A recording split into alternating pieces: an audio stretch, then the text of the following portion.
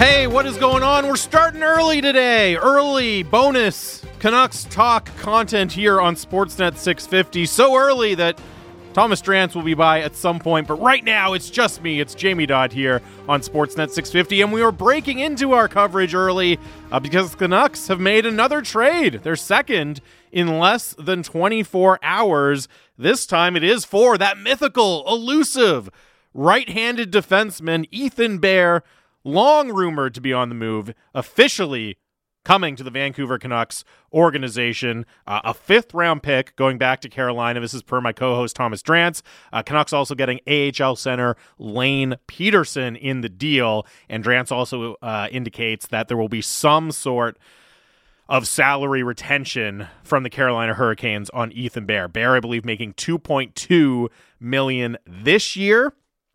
Is an RFA at the end of the season, so of course you get into the qualifying offer conversation with Ethan Bear at that point as well. 650 is the Dunbar Lumber text line. You can get your thoughts in, your reaction. Again, the second trade we've seen in a relatively short span of time. You know, the message from Canucks brass has been, we're always checking to see what's out there. We're always trying to make our team better. You know, my initial reaction to the Ethan Bear one, I'm kind of two minds about it, right? Because on the one hand, I like Ethan Bear as a player, and he checks some obvious boxes that the Canucks need, not just on their roster right now, but in the organization going forward, right? He's right-handed, he's relatively young at 25, not super young, right? Not a guy that you necessarily look at and say there's a lot of untapped upside there, but relatively young at 25. He can skate, he can move the puck. Not at an elite level, but at a level better than what we have seen this season from most of the Canucks defenders. So there's an obvious fit on this roster. And from that perspective, I completely understand it. I think the salary retention, we'll see exactly what it ends up being, is a really nice part of this deal from the Canucks perspective, because it might help them retain, well, it will help them retain a little bit of extra salary cap flexibility to potentially make some more moves down the road this season. You know, it's a fifth-round pick, and it's always so easy with a fifth-round pick to be like, well, who cares? It's a fifth-round pick. How often do those really turn into meaningful players? And, of course, that's true. At the same time, we all know this team has not made its full complement of draft picks, has not made a lot of draft picks over the last decade or so. And any individual draft pick, sure, the cost is low, but at a certain point, they are going to need to switch into amassing draft picks, right? That's going to have to become the MO of this team at a certain point. So the question for me is, again, it's a fifth-round pick, so it's not as if they paid a big price. And you're getting a look, you're getting a chance to see what Ethan Bear looks like in your lineup, in your system. Again, this is a player who has had very effective moments in the NHL. This is not a guy that you're wondering if he can play in the NHL. He can. Fell out of favor in Carolina. That's a tough defense core to crack. Yes, I know Jalen Chatfield is playing there over him right now, but I think a lot of that is just due to kind of the situation with Ethan Bear wanting out and the team trying to find a trading partner for him. So you're getting that look. It's only costing you a fifth-round pick. From that perspective, I completely understand it. I guess my question for me is, the big question for me is, how likely is Ethan Bear to be a long-term solution for this blue line in some respect? And not just a long-term solution, but a long-term cost-effective solution for the Canucks blue line. That's really my number one question. Because again, he is not a dirt cheap player right now. $2.2 million.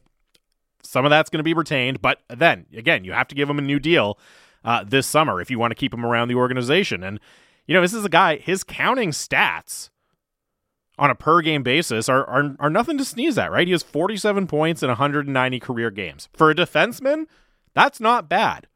And if you get him into the lineup and all of a sudden, you know, he's playing a pretty significant minute load for you because you're desperate for young right-handed defensemen who can move the puck on your blue line, well, that puts him in a stronger position to potentially ask for more money in the summer. So I don't mind taking a flyer on the player. I like Ethan Bear as a player, but I'm also not sure he's ever going to be a fixture in your top four. If you're a perennial playoff contender, a perennial Stanley Cup contender, he profiles more as a bottom six player for me. You never know, right? Late blooming happens. We'll see. We'll see if he can find another level here in Vancouver, but that's how I view the player. And when you look at it like that, they went out and got Travis Dermott. Well, he kind of has that same profile. Player I like, but is he ever going to be a stalwart in your top 4 for you if you're really trying to get to a certain level in the NHL? Riley Stillman, bottom pairing guy. Riley Stillman, by the way, they already have money committed to for next year. Travis Dermott is going to be an RFA. None of these guys are minimum salary players. Not this year, not next year. They're not going to be. They're guys you got to invest in a little bit. So that's the question for me. And the salary retention helps. I would have loved to be able to see the Canucks move a salary as well back to Carolina, or maybe even instead of the salary cap retention. But that's the question for me, is now you've got this kind of glut of guys who are probably third pairing and you have to pay next year. Does that limit your flexibility at all and your ability to go out and meaningfully address farther up the lineup on the blue line? Because that's really where they need help, right? That's really where they need help. 650 is the Dunbar Lumber text line. The smart alternative is at Dunbar Lumber on Bridge Street in Ladner, or Arbutus in Vancouver, online at dunbarlumber.com. Of course, coming to you live from the Kintec Footwear studio. Get your thoughts in. It is early Canucks talk here with Jamie Dodd. Drance will be by in a little bit, probably at the top of the hour when we would normally get the show going. You get your thoughts in on the Ethan Bear trade. Again, Ethan Bear to Vancouver. It is a 5th-round pick going to Carolina. And I should also say that Lane Peterson is coming back to Vancouver, and Carolina is retaining $400,000 of Ethan Bear's salary. That's per Elliot Friedman. He was first on this. Lots of other insiders confirming as well. Frank Zaravelli saying it will be a 2023 5th-round pick, so that's this upcoming draft. And again, the Canucks getting defenseman Ethan Bear, forward, AHL forward Lane Peterson, and there will be a $1.8 million price tag on Ethan Bear for the Canucks this season. Again, 650. This one says 5th for 2 skaters. One is an NHL caliber player. The other is a minor leaguer. Maybe a call-up potential. I will take that. Keith the Water Guy says, wasn't Myrenberg a 5th rounder? There goes our depth. That's from Keith the Water Guy. Yeah, we'll get to the Jack Studnicka trade. That one's already off the front pages. That happened like less than 24 hours ago. We're not even talking about it right now, but we will cover that one as well at some point here. Don't you worry. And this one says, a glut of depth defenders comes in handy if you're a seller at the trade deadline. That's absolutely fair. And look, I know they got the win last night. They are still very much trending towards being sellers at the trade deadline. And hey, look, if Ethan Bear gets back, like Ethan Bear, it's not that long ago that Ethan Bear was a pretty highly regarded young defenseman in the NHL, right? You don't have to go back all that long. That he played really well for the Edmonton Oilers. Or, look, I don't want to over-exaggerate things, but he played well for the Edmonton Oilers. If he can get into your lineup and show that he still has that ability, yeah, if this season doesn't turn around, if there isn't that miraculous run to get the Canucks back in the playoff picture and you're looking at potentially selling at the deadline, I'm not saying that's the reason they're doing this. Look, obviously they want to look at him and see if he can be a long-term fit here, but you at least give yourself the option of, if we retain 50% on Ethan Bear, what could that get us at the deadline? It's more than a 5th-round pick. If he reestablishes his profile in the NHL playing on your blue line, it would absolutely be more than a 5th-round pick. And as the texter points out, well, maybe it's not Bear you're moving, but maybe his presence gives you a little more confident to move a Riley Stillman, a Travis Dermott, a Luke Schenn, if that's a road you want to go down to at the deadline. We see what prices are for defensemen at the deadline every year. So that's a potential path the Canucks could take now that they do have more of a defenseman in the fold. Dan in Fort St. John says, did Bear just go from a healthy scratch to a number 1 right shot defenseman? Well, he's not going to play number 1 right shot defense minutes because Tyler Myers is still here, but he's going to be in the top 4 when they get him in. And after today, after the game against the Penguins today, they have 3 days off, so they'll have a chance to integrate Bear. They'll have a chance to integrate Studnicka as well before that Devils game on Tuesday. Yeah, I mean, Ethan Bear is going to step in and be asked to do a lot for this team right away because again. I mean, how much have Drance and I harped on it? And it's not just us. I know we get caught up on the details sometimes on our show, but it's not just us. Everyone has noticed that this team has an awful lot of trouble moving the puck. Bear will help with that. Now, there's a lot to get into here. Marcus and Gibson says, I'm very glad Nils Höglander wasn't involved in this trade. Yeah, that was always a complete non-starter for me. A complete non-starter for me. The idea of moving a guy with as much upside as Nils Höglander in a deal for Ethan Bear never made a lick of sense to me. And I didn't think they were going to do that either, right? So the 5th round pick plus salary retention makes a lot more sense than maybe giving up a player like Nils Höglander. This text comes in from Spartan. I'm not over the moon about this latest move for Ethan Bear, but I like it a hell of a lot more than I do the Dickinson one. Keep your thoughts coming in, 650. At the top of the hour, Thomas Drance will join me. But right now, you hear him every day here on Canucks Central. Dan Riccio is on the line to weigh in. Reach, I'm glad you weren't at the gym like your pal Sat. We're very happy to have you on the line. Thanks for hopping in, buddy. What's your instant reaction here to the Ethan Bear acquisition? Well, I think it's one of those things where the Canucks just got tired of watching their defense struggle so much, and they felt like they had to make a move. I mean, look, Ethan Bear is a super interesting player. We all know it. It's been a tough go for him in Carolina, and obviously that last year in Edmonton, he fell out of favor as well. I mean, those are the red flags on Ethan Bear, but there's a talented player in there too, right? And it seems at this cost, a 5th round pick, you get some salary retention from Carolina as well. You didn't have to make the Höglander move that Carolina was pushing for. I think at this cost, this makes a lot of sense for a Canucks team that is desperate to find some answers on the right side of defense.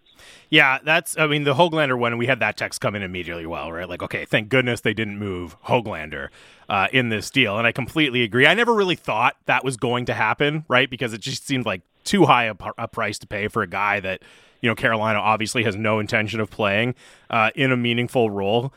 I guess the question for me, Reach, is what is the likelihood that Ethan Bear is more than a short-term fix? Like, can he actually be a long-term part of the solution on the blue line? Because, you got to potentially pay him. You might even have to give him a raise, depending on how he plays for you in this summer as an RFA. And, if he's just a third-pairing guy, like, yeah, he's an upgrade on what the Canucks have, but can they afford to pay him what it's going to take to keep him if he is, in fact, just a third-pairing guy for them? Well, money's going to have to go out somewhere, right? Yeah. So if you're looking at it, like his qualifying offer will at least be 2.2, right, in that range. Mm-hmm. So you're kind of at least booking that in. And, given the injury they had to Tucker Poolman and the uncertainty there, like I think there will be space for Ethan Bear. I can't imagine him having like this awesome season where he's all of a sudden worth $4.5 million. But I think there is room here for Bear to be more than just a third pairing guy. We saw it in Edmonton, especially that 2019-2020 year where it was cut short due to COVID, and they end up going into the bubble.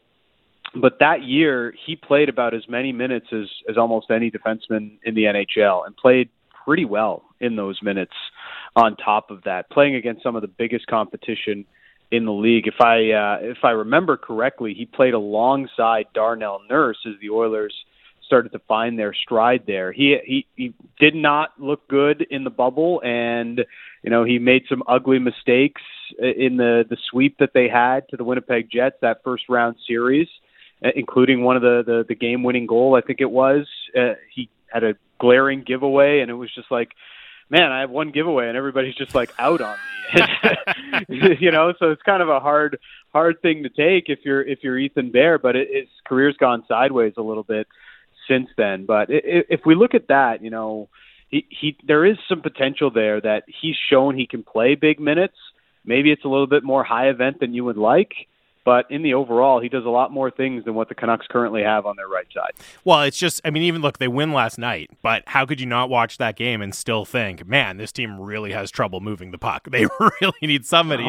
And that's Ethan Bear's skill set. So from a certain, and I said, look, at a certain point, they do have to start amassing picks rather than trading them. I know it's just a 5th round pick, but the flip side of it, and I started this off by saying I'm of two minds, because the flip side of it is, when you are so starved for talent on the blue line, up and down your organization, Sportsnet 650. At a certain point, if a guy like Ethan Bear is available to 5th round pick, the temptation is just going to be too high, right? You have to get him. You have to roll the dice almost and see what he can do with your group. And as you said, Reach, and what I'm curious now is at a certain point, salary is going to have to go out here somewhere. And as much as the blue line lacks overall upside, it's kind of crowded now. We'll see what the future holds in terms of health for Poolman and Dermott, but there's a lot of guys on this blue line, and I wonder if, who knows? Maybe they could flip Bear at the deadline or whatever the case is, but it does seem like, this is not the only defenseman-related deal we're going to see from the Canucks organization this season, because at a certain point,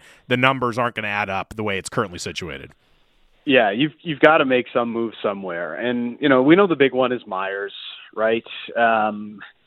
How they're able to move that, if it is in season, I'm not sure. But we know with the signing bonus that at some point, maybe that Myers contract does become more movable. And, he's continued to play decently well, even though he's sort of playing at less than 100% right now for the Canucks. It's been elsewhere. That's the problem. You have Kyle Burrows on an expiring deal too. Pretty much any right shot defenseman you can maybe recoup the late round pick that they sent here for Ethan Bear. I think that's a realistic scenario that could play out later this year. But the cap is an issue. We know how little flexibility they have. You can't just bank on, Gary Bettman said $4 million is going to be added to the cap next year, and that's going to save us. I would temper expectations on that. You also want to be able to open up other flexibility so that you can do some other things and be open to opportunities that may arise in the future. But this is an opportunity that arrived right now for the Canucks, and it seems like one that they have been monitoring for a while, negotiating for a while, and they made it work at a cost that is palatable for the moment. How they maneuver their salary cap is... it's a wonder right now. But I think the two biggest pieces that have to be of consideration are Tanner Pearson and Tyler Myers, because they would offer the most flexibility. Pearson maybe is less... How should I put this? Myers is it's hard to replace Myers. Yep. As much as people don't like him, the minutes he plays, it would be hard to replace him. So that's the one where I think they could, but time is the biggest thing in order for them to be able to do that. Reach, appreciate it on short notice, man. I'll let you get back to your day, and I'll look forward to hearing you and Sad on Central later. All right, man. Yep. That is Dan Riccio, of course, the host of Canucks Central here on Sportsnet 650. Lots more coming up. Thomas Drance is going to hop on. We'll continue to break it down. Again, Ethan Bear acquired by the Vancouver Canucks, a 5th-round pick going the other way. Also, salary retained, $400,000 of salary retained on Bear by Carolina, and the Canucks getting AHL center Lane Peterson in the deal as well. More to come. Myself and Drance on Canucks Talk here on Sportsnet 650.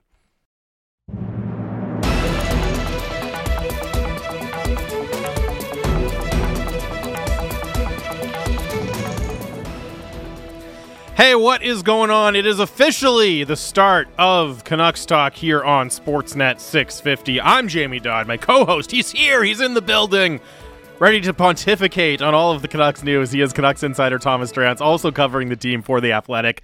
Canucks Talk brought to you by Avenue Machinery and Douglas Lake Equipment. Your Kubota All-Star team, avenuemachinery.ca, douglaslakeequipment.com. And, of course, we're coming to you live from the Kintec studio. Kintec Footwear and Orthotics, Canada's favorite orthotics provider, supported by over 1,500 five-star Google reviews. Find your perfect fit at kintec.net.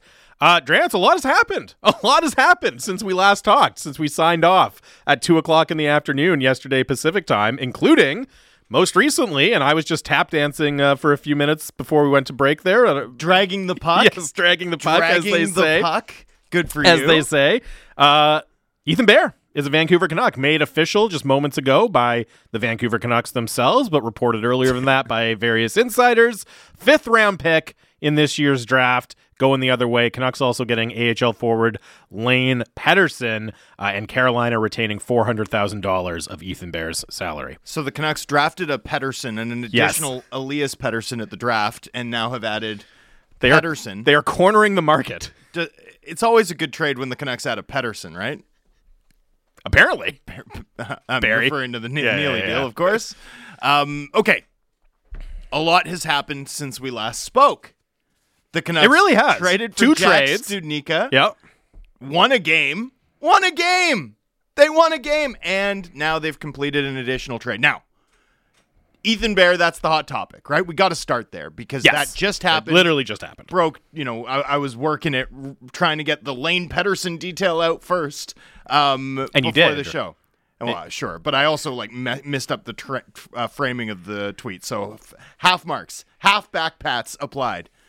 With regards to Ethan Bear, okay, Ethan Bear's a good player. I like Ethan Bear a fair bit. Smart two-way defenseman. Some of that very classic Space Cadet hockey IQ stuff that almost all defensemen have, because if they don't, they're Chris Tanev. Like if you're rock solid and are never, prone to a gaffe, you're one of the best defensive defensemen in hockey, right? Like defenders in the NHL, no matter how good you are, look silly no less than 15 times a season. Right? If you look silly only 3 times a season, you are an all-star defensive defenseman. You're Jacob right? Slavin. Yeah. You are Slavin or Tanev or legitimately one of the best, right? But Bear is a smart two-way forward, right? He's physical. He can skate. There's definitely some puck moving upside to his game. Like right off the hop, I would say he's probably the Canucks' best suited right-handed defender to playing tough minutes day one. So that's a nice add for this team, right? He's also relatively young. 1 year left on his deal, which is $2.2 million. Really interesting thing to think about from Carolina's perspective, right? Is they acquired Ethan Bear for Warren Fogle. Is that right? Warren Fogle? Yeah. At the last offseason. Yes, and, correct. And Bear was sort of part of their replace Dougie Hamilton in the aggregate. We get Bear to help us replace Dougie Hamilton's defensive contributions. We get Anthony DeAngelo to replace Hamilton's power play contributions. Turned out that Anthony DeAngelo was just able to replace much of Hamilton's contributions himself. Ethan Bear dropped down the depth chart. The Carolina Hurricanes play a very strange style of hockey. And so even though Ethan Bear is a better player than Jalen Chatfield, for example, right? Jalen Chatfield is more disciplined about fitting in with what Rod Brind'Amour wants to do. He's more physical. He wins slightly more battles. So even though he's more limited in terms of connecting play than Ethan Bear is, he was a better fit for that system. Ethan Bear fell out of favor. This past summer, the Carolina Hurricanes and Ethan Bear came to a really interesting agreement, a 1-year deal for less than the cost of Bear's qualifying offer. That's a very rare thing. You very rarely see that sort of settlement. And what it implies is that all sides sort of understood that, we'd give it a shot, but at some point... Well, it's to facilitate a trade. It's to make facilitate him more palatable for a trade partner. In the event that the ice time is limited. Now, I do think Carolina was probably looking for more at times, but I also think this had dragged on to the point where the obligation to do right by a player who's done everything you've asked and just isn't in your plans came to the fore. Kind of not too dissimilar from the Canucks acquisition of Josh Levo from the Toronto Maple Leafs, which, by the way, turned out great, right? These are good deals to be on the receiving end of if you're a team like the Canucks. Bear's going to get a ton of opportunity here. You would expect him probably not tonight, but shortly thereafter. I would think they have 3 days off after the tonight, so I would think New Jersey. It's really too bad. I saw him in the press box on Monday. It's too bad, you're just stay here. Yeah, you're 72 hours out from him just having been able to just stay at the Rosewood or wherever they stayed and just be in Vancouver. So Bear gets a ton of opportunity here. The Canucks get a really interesting defenseman, some additional forward depth, right? Pedersen's an expensive deal. The purchase price of that deal sort of mitigated from the Canucks perspective by the amount of money retained. And I think that's a key part of this, right? If you do both Bear and Pedersen for a 5th round pick, you're effectively picking up the lion's share of $3 million, right? I mean, 2.2 plus 750K. The lion's share of $3 million in prorated salary. I mean, you know, you're losing 3 weeks of that, but for the most part, a fairly large chunk. With the retention, it's like reduced by 400K. So we're talking about like a $2.1 million purchase of a sort of 4-5 caliber defenseman with some upside and some youth, who's an RFA, I believe, after this year. He is. And Carolina out of the equation gets a 5th round pick for a player who would have been a fringe non-tender candidate anyway, right? So they've just created random value. They get an additional contract slot, which helps them a ton because they've even got guys like Morrow who you might want to sign at the end of their college season, right? Like there's a ton of flexibility that opens up for a contending team to have that additional contract slot. And of course they've saved, you know, almost $2.5 million prorated salary by the time the 400K retention is lumped in. So that's sort of the deal. And it's a complicated one, right? This is a purchase. And I like, again, to see a team like Vancouver sort of flex their Canadian market muscles from this perspective. Like, to find creative ways to buy a player should be the goal of every big market team, always. And to buy Bear at this clip, considering how asset poor this organization is and their need for defensemen, I like that a lot. I also would add that I think Bear has the most upside. Like, Bear is by far the most intriguing of this class of defensemen that the Canucks have now gambled on. Right, throwing Dermott and Stillman into the mix Dermott, there. Yeah. Bear. For me, Bear is like a distinct piece from those guys. I view you know, Stillman and Dermott as more limited, like real third pair exclusive guys. I know there's some hope that both could maybe with time transition into more, but in terms of really having, like, you know, I'd say they have top 4 upside, and I wouldn't just be being polite about it. Bear's the guy who sort of most clearly fits that. From that perspective, I like the deal. I really do think, though, in analyzing what we've seen, we need to zoom out. And this helps us because we haven't had a chance to talk Studnicka either. But I think we have to zoom out even further than just the deals of the last 24 hours. I think we have to look at this month, right? Like, let's look at this month in its totality, because I think it helps you understand sort of where the costs are, where the risks are in this approach, right? Individually, the Dickinson for Stillman deal, right? The Studnicka deal and this one are all sensible. But I do think when you look at the 3 deals in concert, in combination, some seams begin to show that are, whether you're concerned about it or not, and I mean you as our audience, not you personally, yes, whether you're concerned about it or not, it's worth talking about and identifying. I don't want this to be something where 7-8 months from now, people are like, oh, that, and we didn't mention it. You know, there are real risks here that need to be unpacked. So the Canucks have effectively sent out a 2nd and a 5th round pick, right? The 2nd in 2024, the 5th this year, plus Jason Dickinson, right? Who honestly would be in this lineup. Would be in this lineup and probably helpful. Okay? 100%. Yeah.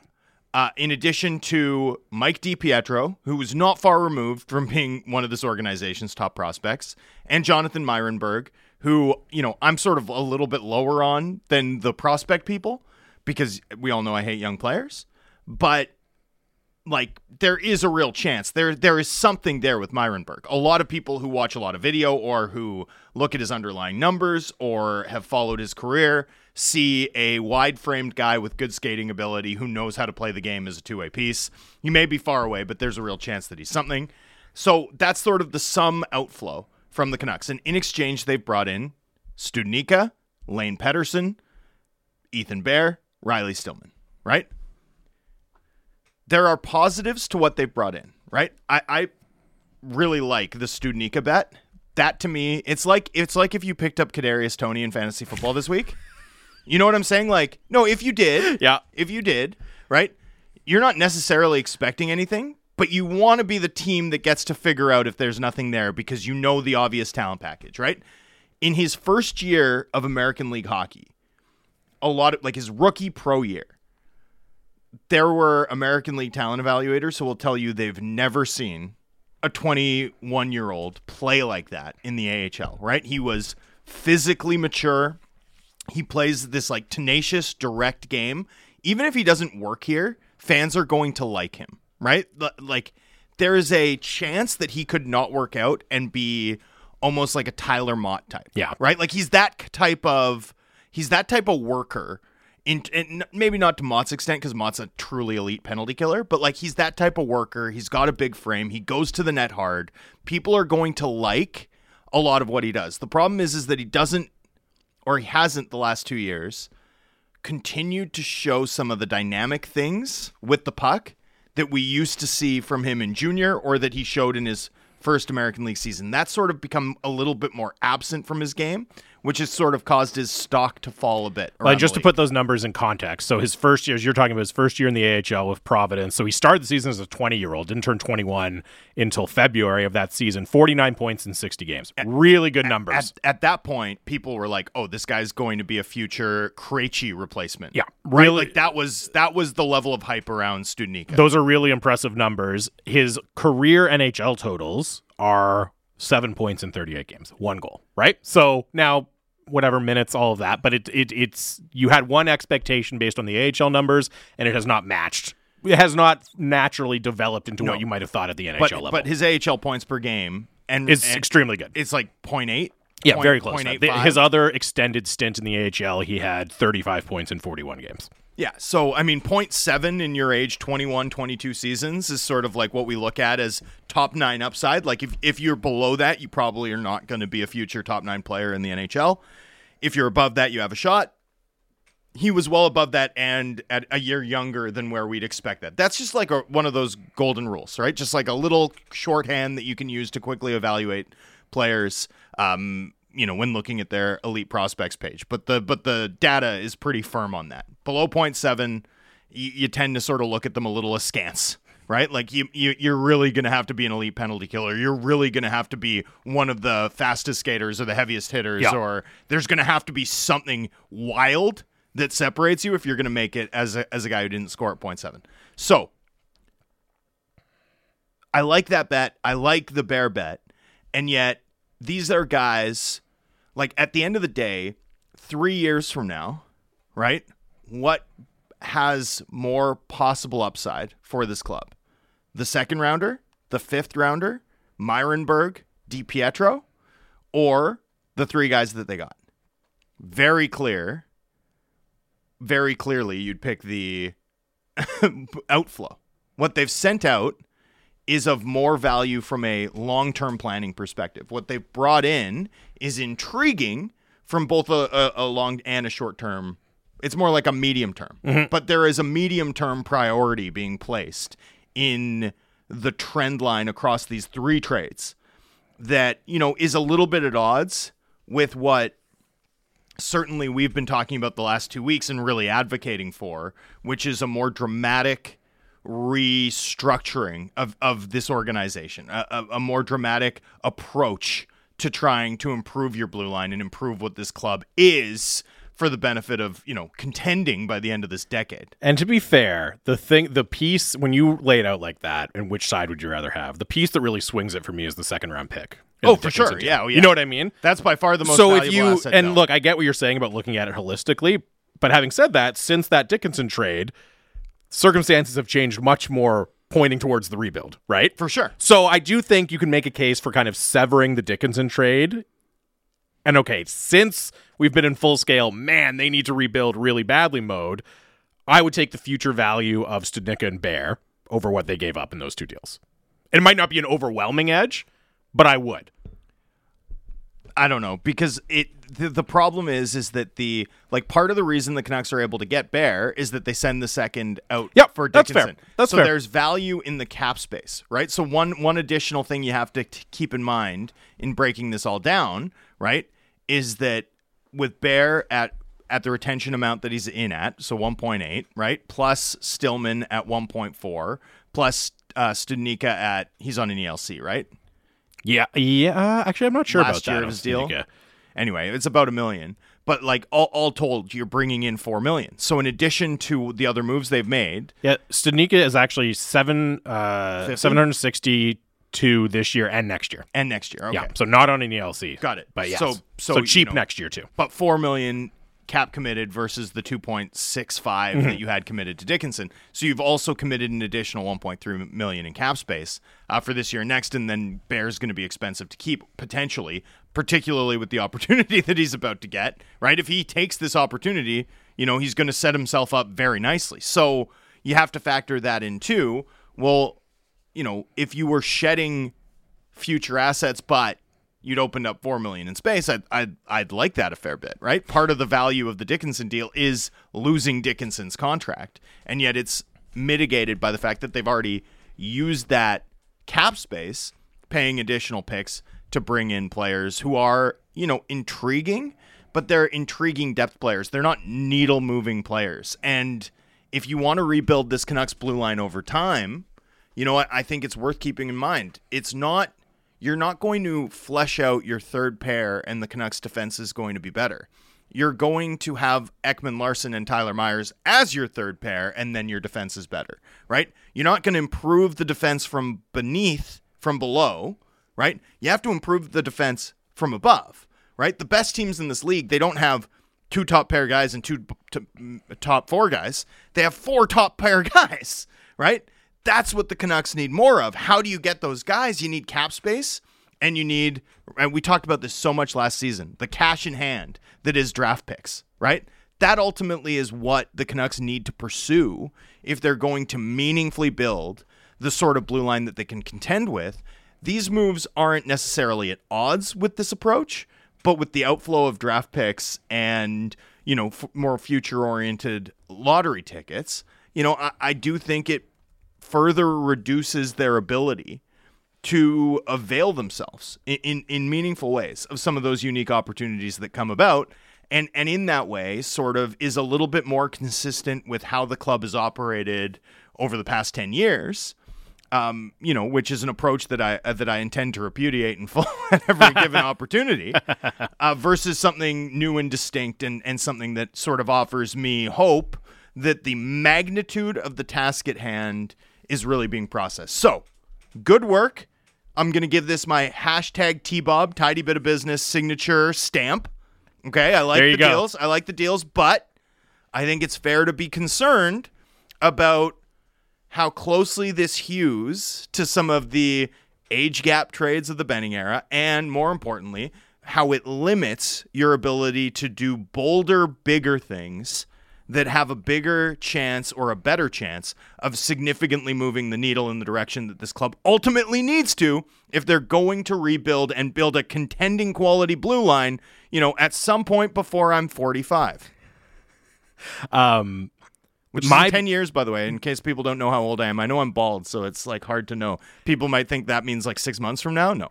My biggest question with this, again, is, given... The way I would phrase it is, given his contract status this year, what is the likelihood that Ethan Bear becomes a long-term and efficient part of the blue line solution for the Canucks, right? Decent. I'd say but decent. That's the... I might even be slightly less than decent. Not as a terrible chance. Sorry, I mean, what do you? I would say I'd say decent as less than a 1 in 5. Okay, that's a decent. Okay, chance. Fair. Because if you're paying him, whatever number you want to put on it, because he plays big minutes here and plays well here, because he's going to fill a role and you're going to play him big minutes here. And he's going to have arbitration rights for the minutes he plays. Exactly. It matters a lot. And his counting stats for a defenseman are good in the NHL on a per-game basis. They're really good, right? Yeah. So, he's going to have a strong arbitration case. Is that number, or is he going to be a piece where even if you end up playing him on the third pair, that you're still excited to have in the lineup, or is it going to be, oh man, we're paying a third pairing guy this much? Well, and you're definitely not playing him on the third pair. Right, but but the other question then is, if you're not paying him on the third pair, can you be a legitimate contender? You know what I mean? If he's in your top 4, can you be a legitimate contender? So that's the kind of dichotomy. If he's in your top 4, can you be a legit contender, but he's going to be very expensive as a third pairing piece? Right. That's my long-term concern. Is there a way to thread that needle? I don't know. He's a good player. I don't mind it in a vacuum taking the flyer on the player. I just wonder how much, because of that contract dynamic and the kind of tweener status between third pair and top 4, that's my only concern, is does that limit the future upside too much? Well, and he's now 2.2 to qualify. Right? So if he's not in your top 4 and you're not feeling comfortable that he's in your top 4 long term and he's got a strong arbitration case, right? He's hard to qualify. Like, he's hard to even qualify unless he is at that level for this team right away.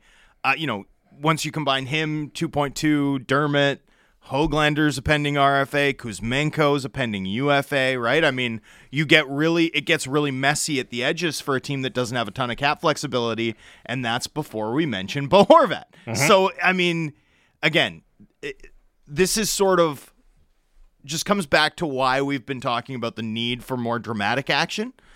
These moves, nice in a vacuum, nice in isolation. Do they fit with an optimal plan to turn this around quickly? Actually turn this around quickly. I don't mean turn this around quickly the way that the organization sometimes does. Push for the playoffs this year. Correct. I mean, like, actually give us a contending team, this decade. That's effectively, that's my standard at this point. Like, and it's not a high standard. Unfortunately, it's only 2023, and yet I think it's going to be really not difficult even to do. Don't jump us ahead 2 months. It's 2022. Oh God, that's a disaster. Anyway. The fact is that I do think these moves, not canary in the coal mine moves, right? These are not bad moves. I like these moves a lot better. I actually have an Adam Clendening, Gustav Forsling take I want to get into. Ooh. Maybe let's save that for segment 4. I want to relitigate that widely misunderstood deal. But so I like these deals in isolation. I think this one in particular is the best of the set, but looked at in totality, you're still seeing an outflow of prospects, you're seeing an outflow of draft picks, and you're seeing an allocation of cap space that I do think impinges materially on this club's ability to do the bigger things that I think ultimately are more important. We'll talk lots more about Ethan Bear, the Jackson Nickett trade as well. The Canucks won a game. They won their first game last year. We'll get into that, of course. Brendan Batchelor joins us next to talk about it all right here. It's the home of the Canucks, Sportsnet 650.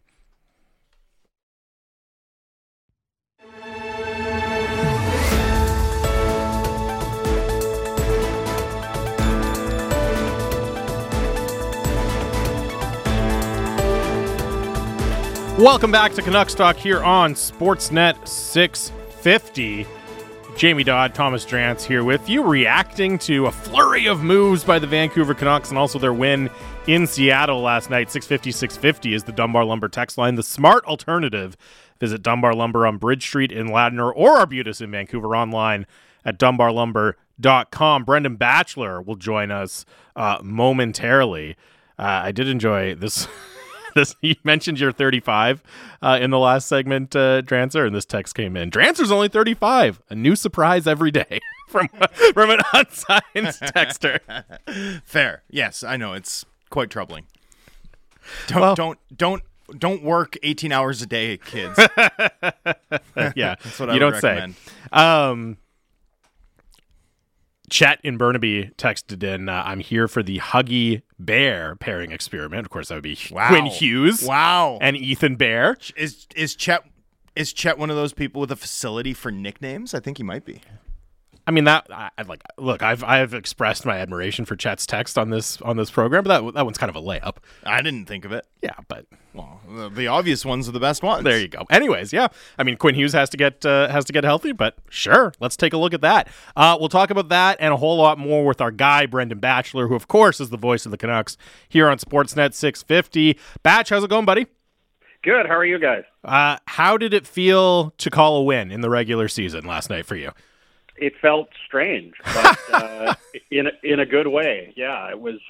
They certainly didn't make it easy, and it was kind of one of those third periods right down to the end where you weren't sure it was going to be a win until the clock finally ran out, and they got the job done. So good for them. I'm sure it'll be a big boost for them, and we'll see how they carry it forward into tonight's game against the Penguins. Well, one of the strange things about the losing streak, I thought, Batch, was probably outside of maybe one or two periods, right? And the third period against Buffalo stands out. But outside of that, it's not as if effort has really been an issue. Like, guys have been working hard and skating hard, and I thought we really saw that last night, obviously, with the fights at the beginning and the block shots at the end. And, I think more than anything, it just must be a huge relief for the players to actually see that effort that they have been putting in. Despite a lot of fair criticisms of their game, I think they've been working hard. The relief to see that actually rewarded must be immense. Well, and it's funny how things work in the NHL. Like that game that they played in Seattle last night was far from their best performance of the season, and yet it's their only win. And that kind of is the way things go sometimes in the NHL, and certainly it's the way things have gone for this group.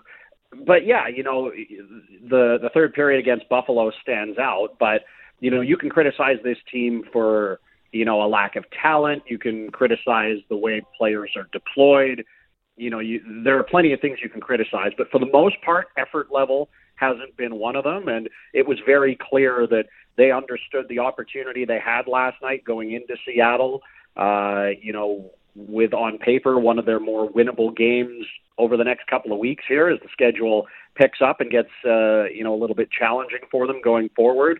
And tonight's game is one of those, as you're the tired team that had to travel home against a Penguins club that's been resting and been, motivated by the fact that they've lost 2 in a row. So tonight's not going to be easy, but, it seemed clear that they were aware that last night was an opportunity for them to get that win. And it certainly wasn't an oil painting, but they found a way to do it. So credit to them.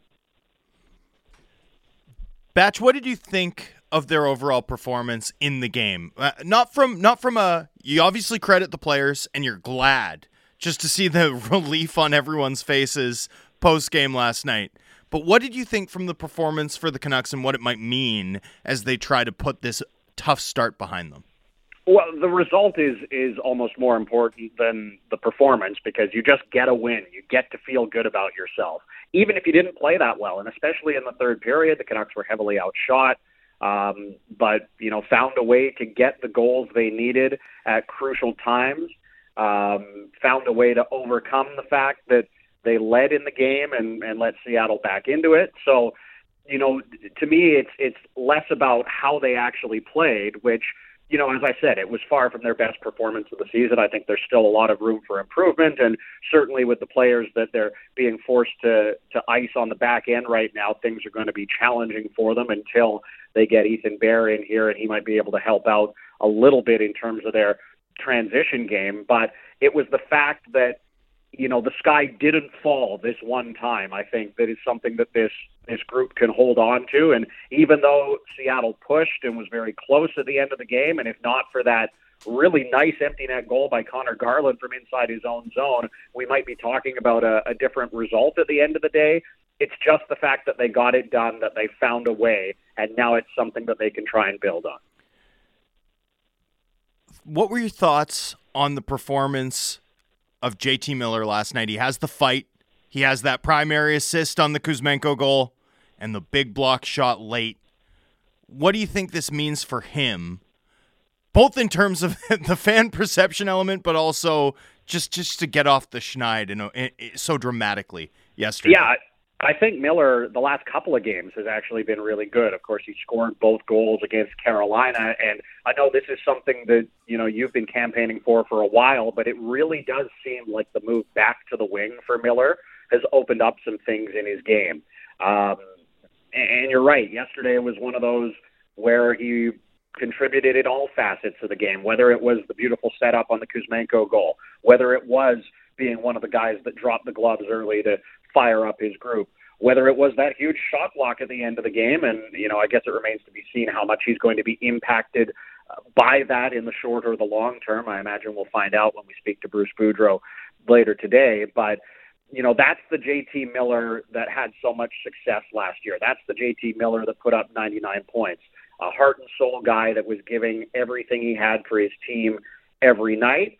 And I thought, he was one of their better players last night. So, from a personal perspective, he's had a couple of good games here that he can build off of as he gets back into a situation that I guess is more comfortable for him playing on the wing, and we'll see how things progress for him.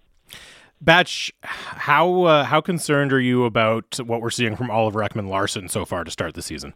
Yeah, pretty concerned, to be honest. I think the foot speed is a problem, and for it to happen this early in his tenure with the Canucks, just in his second season, where we're seeing him beat to the outside, we're seeing his skating ability hamper him in the way he plays the game. it's going to be a problem for this group if it continues. And it's early in the year, so there's a possibility that Ekman-Larsson can find a way to be more effective defensively than he has to this point. It's always possible that he's playing through some sort of injury that's affecting him too, although we don't have any information to that regard. That's just my speculation. But if Ekman-Larsson's game, and particularly his skating, is trending in this direction this early, it not only concerns me for the immediate future of this team's ability to defend if they're going to rely on him to play big minutes like he did last night. I believe he played over 27 minutes in the game yesterday, of course, with Hughes out of the lineup right now. But then you look at the long term, too, of what's left on this contract and how he's going to be able to contribute to this group for years to come. In conversation with Brendan Batchelor, the voice of the Canucks here on Sportsnet 650. It's Canucks Talk with Jamie Dodd and Thomas Drance. Another game right back at it against a daunting opponent. We'll get into the Pittsburgh matchup in a bit here, but a couple of trades have gone down in the last 24 hours for the Canucks as well. Most recently, they acquire Ethan Bear from the Carolina Hurricanes, plus an AHL player for a 5th-round pick going the other way. What's your reaction to the Bear deal, Batch? Yeah, I think, I like the addition of Ethan Bear to this group just because it's a good bet for them to make, right? Like, you don't have to give up a ton of capital. You give up a 5th-round pick to bring in a guy that right now is going to immediately become a top 4 defenseman for you and, sort of fits the profile that you lack on the back end, which is a right-shot defenseman that can help you transition the puck. Now, Ethan Bear the second coming of Bobby Orr? Certainly he's not. This team still has tons of issues on the back end, and adding Ethan Bear to this group isn't going to fix them overnight, but it is going to help a little bit. And, I think you look at the Studnicka trade as well. These are both moves that are good bets, right? They're, not incredibly high in terms of acquisition cost, although I know some people really didn't like the fact that they moved Mirenberg out, but you trade a right-shot defenseman one day, you acquire another one the next day. So organizationally, you filled the hole that you lost in the trade that you made with the Bruins. So, these are the kind of moves that I think we've seen Jim Rutherford make with the Pittsburgh Penguins when they didn't have a lot of draft picks, right? They found ways to acquire guys that would come in as depth pieces and help their group, or, sign college or European free agents that would pan out for them. And you look at what Niels Oman has become for this group to start the year. That's a good example of that. So I guess it remains to be seen, how Bear is going to fit in on this back end. But for him personally, he's going to have an opportunity to come in and play here right away on a team that can really use his services as a puck transporting defenseman. With Studnicka, Bear, and Stillman coming in, and an outflow of a 2nd, a 5th, Jason Dickinson, Myrenberg, Mike DiPietro. When you think about those moves in concert, what can you glean about Vancouver's approach here to rebuilding the blue line and sort of adding younger players? Yeah, well, when you put it that way, the asset cost feels high, but that's because of the 2nd-round pick to get rid of the Dickinson contract. Allvin spoke a lot and has spoken a lot about culture and about raising standards. And, they're not going to switch over the core group of this team overnight. So it feels to me like they're prioritizing players that they believe can come in and help make some of those culture changes, I guess, if you want to call them that, but also players that can help out, right? Like, we know what Ethan Bear is. He is going to be an upgrade on what the Canucks have on the right side of their blue line right now. Riley Stillman, they feel, is an upgrade on what they have in terms of depth pieces with some of the injuries right now. And, perfect example is the fact that Jack Rathbone didn't get into the lineup until Riley Stillman was hurt. So that kind of tells you how they feel about Rathbone and some of his deployment as opposed to Guillaume Brisebois over the last couple of games kind of leads you towards what they think of Rathbone. So, the way I look at it is they're looking for more reliability and consistency further down their lineup, whether that's in their bottom 6 forward group, whether that's, with some of their depth defensemen, bringing in guys that they feel they can trust that have a little bit more NHL experience than maybe some of the other players they've been forced to play in those roles to this point. And, it's hard to argue with that as a plan in terms of trying to make some tweaks to this roster when you're currently unable to make some of the major changes that you may want to make. Now, again, this isn't going to turn the Canucks into a Stanley Cup contender overnight, but it feels to me like slow, methodical, diligent business by this management group, making upgrades where they see fit, adding players that they like when they get the opportunity without having to give up too much capital, obviously with the exception of the Dickinson salary dump trade. I guess we'll wait to see how these moves pan out, as a whole, and then what this means for the organization in the long term in terms of foreshadowing some of the bigger moves that this management group might make in the weeks, months, years to come. But, I can't really quibble with any of these moves, maybe with the exception, again, of giving up a second-round pick to move off the Dickinson contract. That's too high of a price for me personally. But, these seem like diligent, smart, well-thought-out moves. And you hope, anyway, that is a good sign of what this management group is going to be able to do going forward. Batch, no Gensel for the Penguins tonight, but it's still Crosby, it's still Malkin, it's still Chris Letang. Canucks on the second half of a back-to-back. Penguins a little bit more well-rested. What's it going to take to get the W tonight for the Canucks? Yeah, it's going to be a tough one, right? This is one of those scheduled losses that you talk about where you're the team that traveled, you're the team that's playing the back-to-back. The other teams had a couple of days off. This is also going to be a very motivated Pittsburgh club because they lost back-to-back games coming through Alberta on this trip.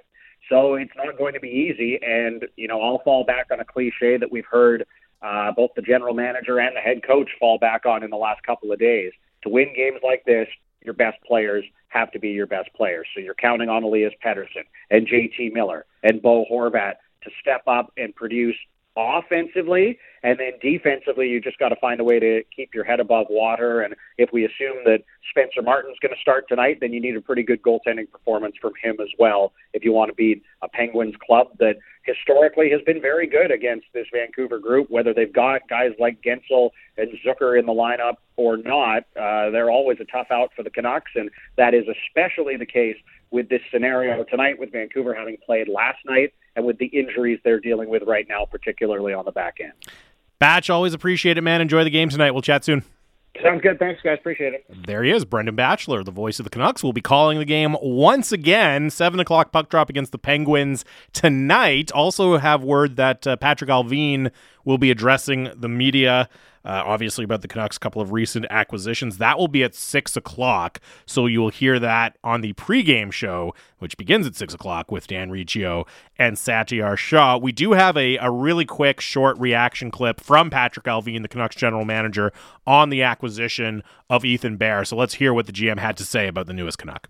A little bit about why you made the deal, Patrick, today to bring in Ethan Bear. Well, I think we have been a little bit depleted here early on our back end. As we said all the way along here, we wanted to add younger players. Here we got the right shot defenseman that's been playing in the league for a couple of years and been part of some playoffs with both Edmonton, I believe, and Carolina, and hopefully we could get him back on track here with our group. What do you like about him? What do you think he'll bring to your hockey team? As I said, it gives the coaching staff another option with the right shot, his ability to move pucks, his ability to get the puck out of our own end quick. His transition game has been something that I watched over the years that I like. So just getting another option for the coaching staff, and hopefully we get more competition here. That is Canucks general manager Patrick Allvin. Also, shout out to our guy, C-Mac, who you hear asking the questions, lobbing the questions there to Patrick Allvin. He will face more questions from the media at 6 o'clock. And again, you'll hear that here on Sportsnet 650. Yeah, I mean, as you heard from McCann, transitions the puck, can get the puck out of their end. As you may have noticed last night, even in the win. major areas of concern for the Vancouver Canucks, Drancer. So we'll see what Ethan Bear can do once he gets in to the lineup. We haven't really weighed in on the game last night at all yet. Yeah, I mean, we'll have more time. Yeah, we'll do the full debrief in segments 2 and 3. I think. I mean, trades are exciting and tell us a lot. I mean, we've every time we've talked about the games the last 2 weeks, we've been like, but it doesn't matter. It's what they do in the big picture. And so we're beginning to see the shape of what that looks like. I mean, finally we're seeing, the active sort of trading, right, that we expected from Jim Rutherford. The last 3 weeks, we've seen 3 deals. The churn, right? Just like new blood. And again, not all of these are going to be, you're not going to look at all these in 2 years and think, oh, wow, these are home runs. But there's obviously an appetite just for some level of activity and some level of trying new things. Some level of change. When what you have is obviously not working. We'll see if the new stuff works. That obviously remains to be seen. But yeah, okay, let's start to mix it up here. Let's get some fresh blood in. Yeah, and I mean, Rutherford has had a pretty good track record of this. We'll see if he can, trade up from a paperclip to a home. But, one thing to keep in mind, like I again just come back to my concern, which is it's one thing to be resetting your third line when you're a contending team, right? And that's one of the great things, like the best work that Rutherford did was building that Bonino, Kessel, Hagelin line, right? All guys that he acquired via trade. Mm-hmm. And that, I mean, you don't win back-to-back cups in Pittsburgh without that. The Trevor Daley deal, the some of those trades to rebuild that blue line, the Justin Schultz deal, that was a homer. That was a straight-up home run, right? But I mean, that's one thing, but that's a team that has, or had back then anyway, just an overwhelming ton of talent. This team, to me, the issue is the top, right? It's not about finding a defense that's just good enough to win when you have Crosby, Malkin, and Letang. It's about rebuilding what this team can do at the top. They're not even winning games at the top of their lineup, right? So, Rutherford's approach has paid dividends in the past. It's tried, it's tested and true. He has done a phenomenal job resetting what his teams are in midstream multiple times, including the year that they won the Cup, right? Where he brought in a ton of players, jumped the market, super aggressive in adding Doug Weight and Mark Recchi. Was it Mark Recchi? I'd have to go back and look. Pretty sure it's Mark Recchi. Anyway, so it's interesting. I just wonder if I wonder if the things that have worked in the past are not necessarily what this team requires. That's my concern here, right? Like, I think this is such a distinct situation because this team is capped out, has no prospects, isn't good now, right? Like, this is I can't even remember a challenge like this, and I think we have to be, it's not being negative to talk about where this team is, right? Like, this team has a bottom 5 prospect pool, a bottom 6 record in the NHL over the past decade. They've missed the playoffs 6 of 7 years, and they've won 1 of 8 games, right? They need to win, if they win 10 of their next 13, okay, 10 of their next 13, pretty big ask. They'd have 24 points in 21 games at American Thanksgiving, and that's probably what you need to be in a playoff picture on that fateful date. It's not as fateful as people say, but it's still a date we all pay attention to, right? Mm-hmm. If you're going to be in that spot where it's like, oh, all the teams that are here, 90% of them make the playoffs, you have to win 10 of the next 13, right? You have to win 4 of the next 5 and pick up the loser point in the 5th of those games just to get back to 500, right? This team's in a big hole now. There's nothing coming. There's no cap space. And so I like these deals. I want to be so clear that I like these deals, especially the one today. But at the end of the day, are you rearranging deck chairs while still heading headlong toward the iceberg? Is my concern, and I think it's a fair one. These deals remind me, and we've talked about this before, they remind me a little bit of the AHL depth signing on July 1st, right? Where everyone's waiting for the big splash, and then you sign Christian Wolanin, and there's the impatience and the, oh, wow, yeah, that's going to fix things. Plan the parade, right? The sarcastic remarks. And, well, no, it's not going to fix everything, but it still might be a win for your team, right? It still might be a good move. It still might be something that, gives you value, gives you more value than you had before in the organization. But you're absolutely right that obviously the moves of this magnitude cannot be the extent of it, right? Like as we talked about earlier this week, that's nibbling around the margins. That's fiddling at the edges of what this team is. Eventually, a more significant reset needs to come. I do try to look at it, though, just, okay, taking these deals in and of themselves, yeah, overall, I like them, but I also understand the point of view of, okay, well, when are the actual fireworks going to come? When are the real big moves, the real reset? When is that going to happen? I think that's a fair question, even though, hey, it doesn't mean, just because these weren't big earth-shattering moves, it doesn't mean they weren't worth doing. Lots more to come. As we said, we will dive into the win. Yeah, they won a game, their first game of the season against the Kraken, still undefeated against the Seattle Kraken, the Vancouver Canucks. We'll talk about that. Lots more coming up. Looking ahead to the game against Pittsburgh tonight as well. More to come on Canucks Talk, Sportsnet 650.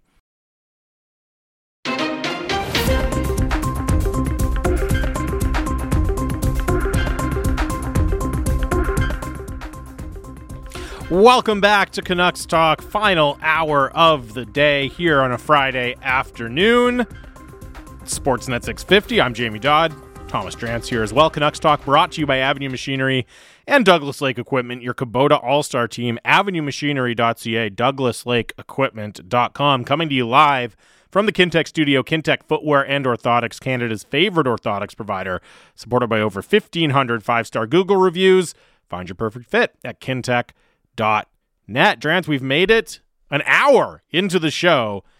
We have barely even mentioned the fact that the Canucks finally won a game. They beat the Seattle Kraken, held on by the skin of their teeth to win 5-4 on the road and get their first W of the season. Or at least held on by the structural integrity of their ankles. My goodness. So, a lot that I liked about that game. Okay? I loved Tanner Pearson standing up for Sheldon Dries. You know, this is a group, we've seen it a little too often, and I want to note never from Tanner Pearson, but we've seen too often that a Canucks player will take a big hit. I talked at length about Nick Blankenberg crushing Vasily Podkolzin and also, you know, my heart. And looking around expecting someone to come for him and no one did, right? Like, I've talked about that. So when Sheldon Dries gets lined up by Adam Larson, Sheldon Dries playing his first game of the season, sort of one of the organization's shuttle squad players, like a quad A guy. And Tanner Pearson's like, no, I got Sheldon Dries' back. I loved it. And then JT Miller told me post-game he was so fired up that he wanted to fight too. Like, he just wanted to get in on the act. And then Bo Horvat's trying to fight, and I actually felt bad for Bo Horvat because you obviously really wanted to, and the I forget who it was, but it was Vince Dunn, right? Makes the smart decision. Like, no, we're down to 4 defensemen. Yeah, like I can't be a third defenseman. Do it. I literally can't do it. But it was like Horvat was like, oh, I feel left out now. I wanted to do it too. Well, he got lucky because the play goes the other way, and Ilya Mikheyev scores. Right, like if Bo Horvat fights, the play's dead, and there's no goal. So. Anyway, I loved that because, you know, sometimes when things aren't working, you just need to change it up. You just need to do something completely different. Like, let's fight 3 times in the first period, you know? Sure. Why? I mean, it can't hurt. Nope.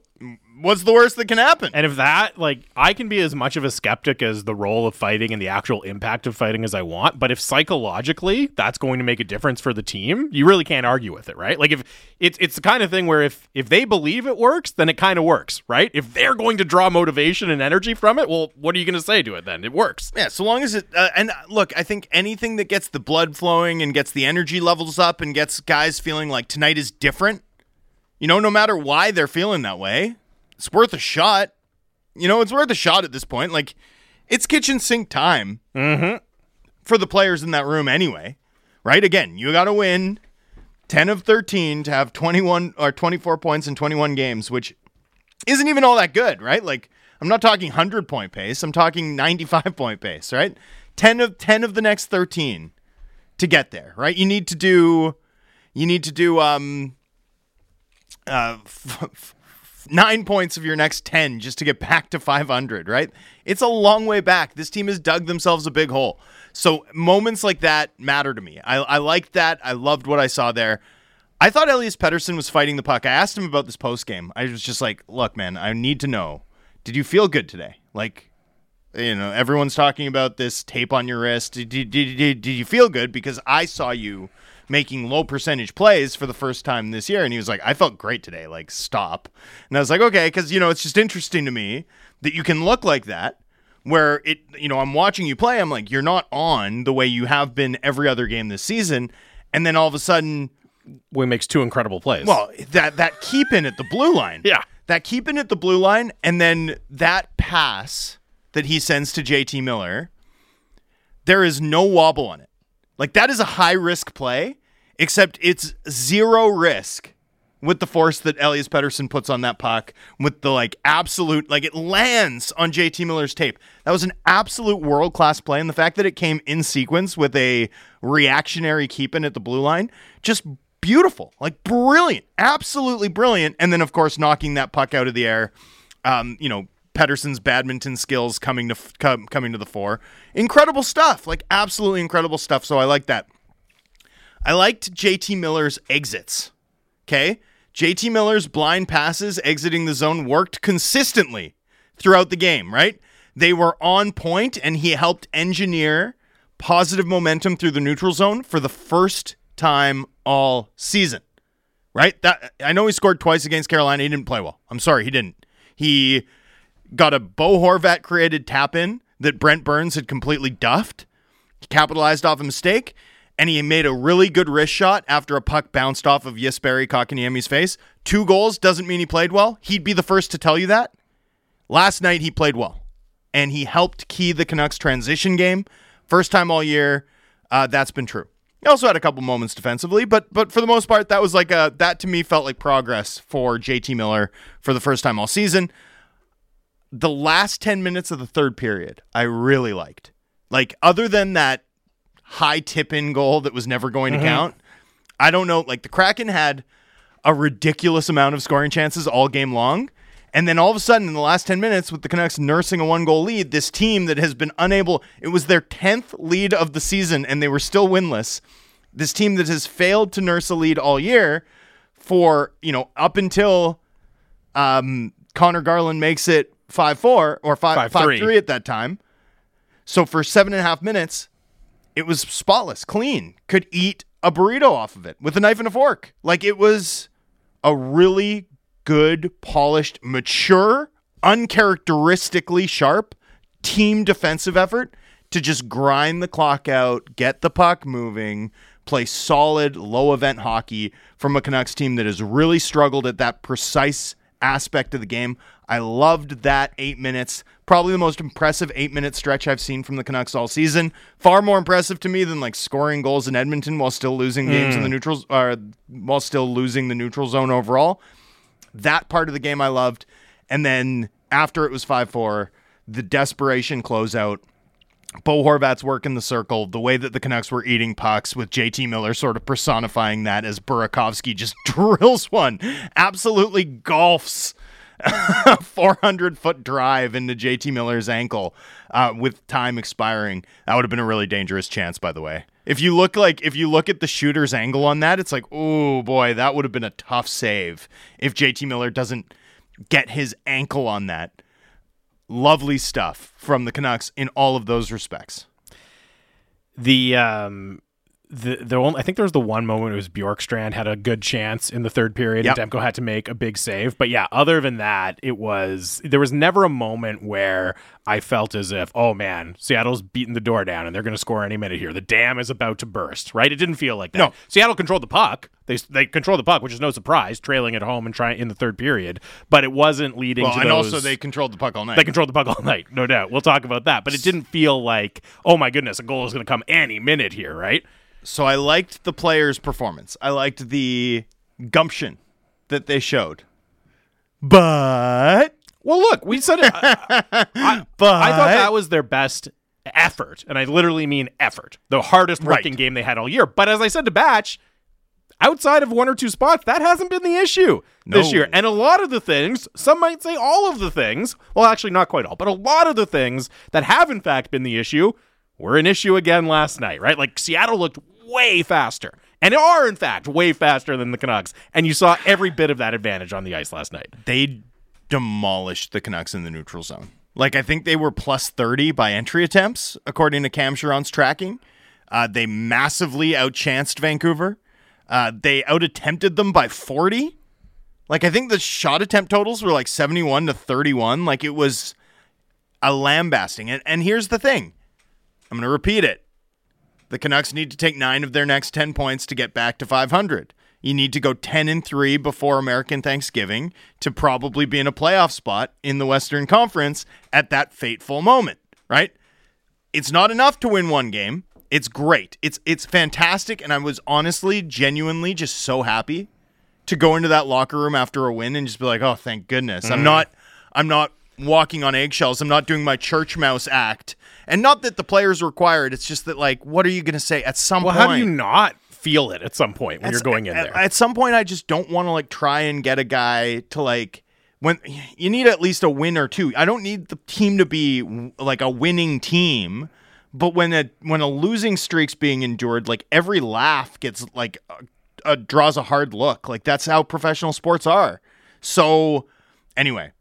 It was so nice to I go did want in. to say, by the way, I don't know how many of the Canucks media made the trip down to Seattle, but it felt like almost you had like a private one-on-one with Bruce Boudreau in the post-game presser. I was listening to it on the post-game show. I was like, wow, Drancer's getting a lot of time here. Well, yeah, you know, it was accentuated by the fact that, like, for some reason, the backdrop was set up in like an alcove, like a small alcove.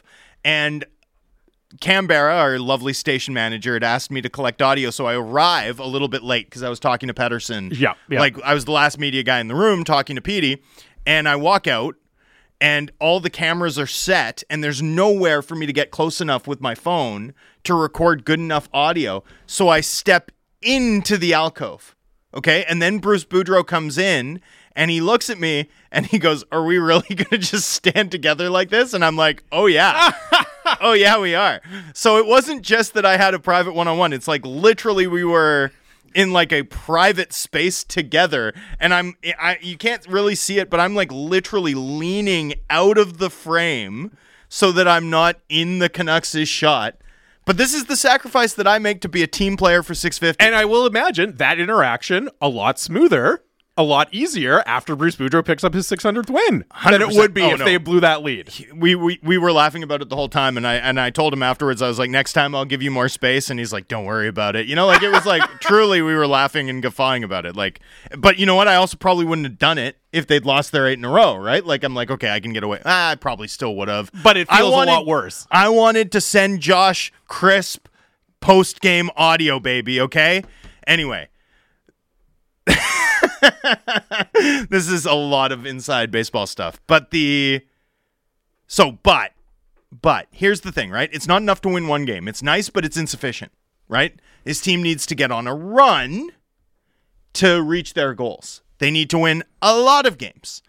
And I saw nothing in their performance last night that's translatable from the perspective of, can this team do something like win 10 of 13? Can they win at a 100-point pace going forward, right?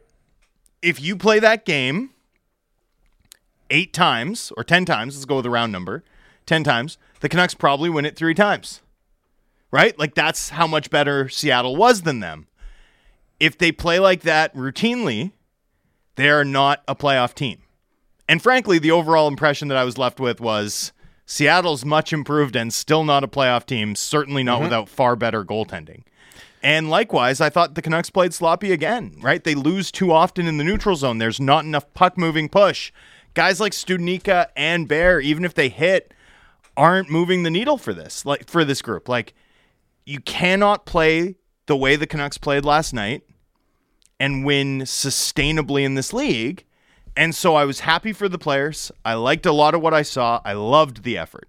But there is more that's required if you're going to get on the sort of heater that this team enjoyed for the latter 57 games last season, and the sort of heater that might bring you back to the brink of playoff contention after the hole they dug themselves in the first 7 games. 2 things I thought happened for the Canucks that haven't really happened at all this season before that game. They won the goaltending battle, even though Demko wasn't great. We can talk about that, but Martin Jones. Yeah, it actually might have been one of his worst games of the year. But they won the goaltending battle. They did. Demko. Oh, for sure. Yeah, no doubt about it. The right? Mikheyev second goal.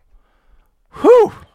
So they win the goaltending battle and they won the special teams battle, right? And so you do that, you have a chance to win a game even though you're getting outshot. Again, it's not sustainable, but at least it puts you in the running to win a game that you're getting badly outchanced in. I also thought you could really notice the absence of a true game-breaking offensive player in the Seattle Kraken lineup, right? Like, I was thinking, man, if they had Kirill Kaprizov, or forget Connor McDavid, but just like that tier of game-breaking player with the amount of space they were generating, the amount of speed they had, they're probably putting another one or two past that Demko in that game. And Matty Beniers. Johnny Gaudreau. Matty Beniers ain't far off.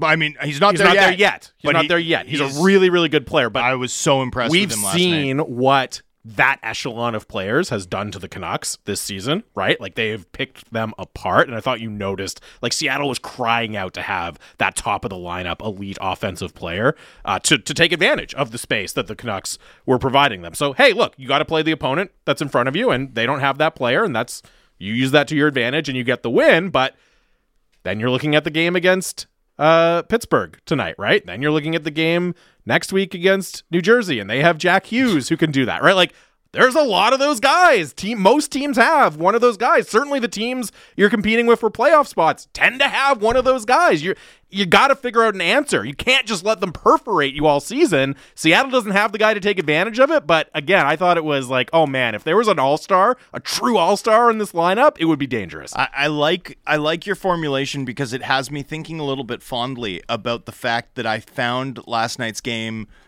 maddening at times because of how sloppy the play was, but also really fun, right? And neither of these are particularly good teams.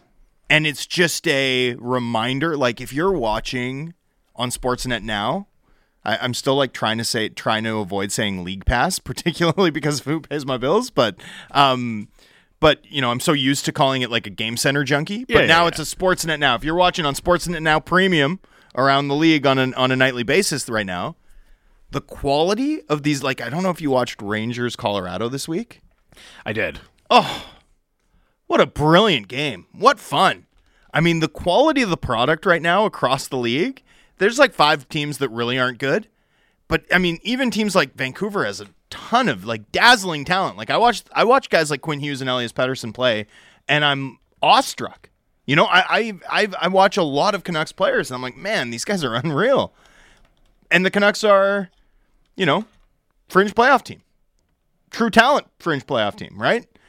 Seattle too, like Burakovsky, like, and they're not, and you're like, I'm thinking about Seattle, Bjorkstrand, Burakovsky, like how much better they look, how excited I am about Matty Beniers. Like, man, that's an exciting talent. And then you're like, man, if they'd had top end talent, it's like, right, they don't even have top end talent, and they're exciting. Nice supporting complementary players. Beniers looks like he's going to be a top end talent very, very soon. But they're exciting. Yeah. Legitimately exciting. Which is just a testament to how much talent there is in the league right now. Like, the league is in such a good place.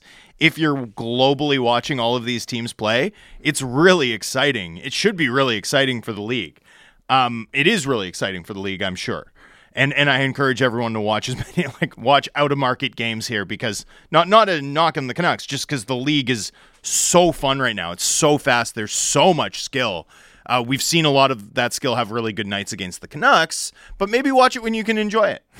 Watch it when you can enjoy it a bit more. You're not pulling your hair out. That's my strong recommendation. Anyway, you're right. Those were my takeaways. Like, neither of these teams look like they're likely to crash the playoff picture. I mean, you think about the playoff picture in the West, or in the Pacific anyway, and it's like it doesn't even include Vegas from last season, right? So you're talking chalk in the Pacific. You're talking Calgary, Edmonton, and LA, right? So really, Vegas is going to crash that picture. LA is probably going to have trouble holding on. Not so distinct from our expectations. I don't want to overreact too much early, but like, to me, Seattle and Vancouver look like a class beneath those teams. That's what the game looked like to me last night anyway. It was a little bit sloppy. It was super fun. Loved the effort of the Canucks players. At the end of the day, they're going to need to play an awful lot better. This team's going to need to play an awful lot better if they're going to get back into a position to accomplish what they set out to do when this season kicked off. Yeah, and I think the other thing is it doesn't even really matter, the playoff discussion, until we see when Quinn Hughes gets back in the lineup and what he looks like when he gets back in the lineup, right? If it's a return to form and not the Quinn Hughes we saw to start the year. Again, one of the things we talked about with Batch earlier in the show was Oliver Ekman-Larsson continuing to not look like the player we saw last year, right? Continuing to be a problem on the blue line for the Vancouver Canucks. And, that pairing with Tyler Myers, I know there's a natural kind of inclination from a lot of Canucks fans to pin that on Tyler Myers. And we have somebody texting in, I counted 8 missed passes by Myers, which ended up as icing calls. But Myers, I don't think, is being put in a great spot right now. 1, the minutes he's playing, and 2, the fact that his partner is not giving him a lot. I thought it was another noticeably tough game for Oliver Ekman-Larsson. And, the domino effect of getting Quinn Hughes back and getting Quinn Hughes back at something close to the level of play, close to his ceiling, right, that we've become accustomed to seeing from Quinn Hughes. Like, one, obviously, that's just a huge boost to your lineup, especially for a team that can't move the puck like the Canucks. But also, you got to find a way, while he's playing like this at least, unless he regains his form, you have to find a way to start sheltering that pairing and Oliver Ekman-Larsson specifically. Because right now, Drance, the results when those guys are on the ice are ugly, and if they continue to be your top pair, it's going to be so hard to string that winning streak together like you're talking about. I thought it was a really tough game for both of them. And I don't think you can absolve Myers. Like, there were shifts where it just looked like he couldn't pass the puck at all. Like, every pass was disrupted. And, I think about that one heavy shift that they had in the third period where it's Miller, Horvat, Garland. Mm-hmm. Garland? No. Yep. Yeah. He was their line mate. Miller, Horvat, Garland, Myers, OEL. And they're just sort of passing it out wide, and it's a really heavy shift, and it lasts a good amount of time. And then the puck goes the other way, and it becomes a heavy shift for Seattle. And Myers and OEL have multiple chances to clear it, and they can't. And then Oliver Ekman-Larsson puts it over the glass, and it's a penalty. And that ended up being really Seattle's best chance to get back into a game. And it's like, that's how losing streaks extend. We were talking about the Heat winning streak the other day, right? Mm-hmm. And it's like Shane Battier was the guy, the secret guy, because it wasn't just that he did it in Miami. He also did it in Houston. That's right. Houston had the extended, incredible wins. Like, he was part of 2 of the greatest win streaks of all time. And the point is that when you have a guy, the no box score all-star, right, which is the Michael Lewis New York Times Magazine piece, and I highly recommend you go read it. When you have a guy who's like subtly, quietly, just like takes care of the details, the little things, a guy who makes the right play like 99.9% of the time. Do you know who the hockey version is? Who? He's been part of some of the biggest winning streaks in hockey history. They all seem to include Radko Gudas. I don't know why, but they do. They do. Everywhere Radko goes, the wins follow. It's strange, but it's the truth. I'm sorry. It's just, I don't know why. I find it hard to explain, but just like go look at his Hockey DB page. It's like the Flyers trade or the Lightning get good right as they develop a big hitting third pair defenseman named Radko Gudas. Then he goes to the Flyers, and the Flyers like have that nice run, right? And then he's in Washington, and they're winning games, and like everywhere Radko goes, he's hockey Shane Battier. Now he's in South Florida. Look, the parallels continue. Anyway. The opposite of that is the drip guys. I call them the drip guys because it's like they don't obviously kill you, but drip, drip, drip, slowly but surely that your cup will empty because they don't get to the pinch. They don't make that pass. The puck gets turned over. And it's not big mistakes. It's just like little things that create a harder environment for it's an accumulation. Your team. It's an accumulation. And right now for me, Oliver Ekman-Larsson, he wasn't like this last year, but right now for me, he is a drip player for this team. He is creating more difficult sledding for everyone when he's on the ice. And I'm not ready to say that that's what he is forever, but he certainly has been like that through 8 games. And he certainly was like that last night, even though they win, even though he played 28 minutes. I thought it was a really concerning performance from Vancouver's top end. And, you hope certainly that the acquisition of Bear can help offset the extent to which this team is leaning on that group. Well, that's the thing. There's no place to hide for them right now. Right? None. Like we have to play you almost 30 minutes a game because of the rest of our blue line. And when you take a player who's struggling and you ask them to carry that kind of burden, you're really playing with fire. I understand why they're doing it. Again, they don't have any other good options, but it's putting Oliver Ekman-Larsson in a tough position given his form. And then, yeah, we're seeing the results play out night in, night out. The Canucks are back at it against the Pittsburgh Penguins. We'll talk about that, how that matchup sets up. I know you want to get into the Studnicka deal a little bit as well, Drancer. So we'll continue to talk about that, plus take more of your text. 650 is the Dunbar Lumber text line. It's Canucks Talk on Sportsnet 650.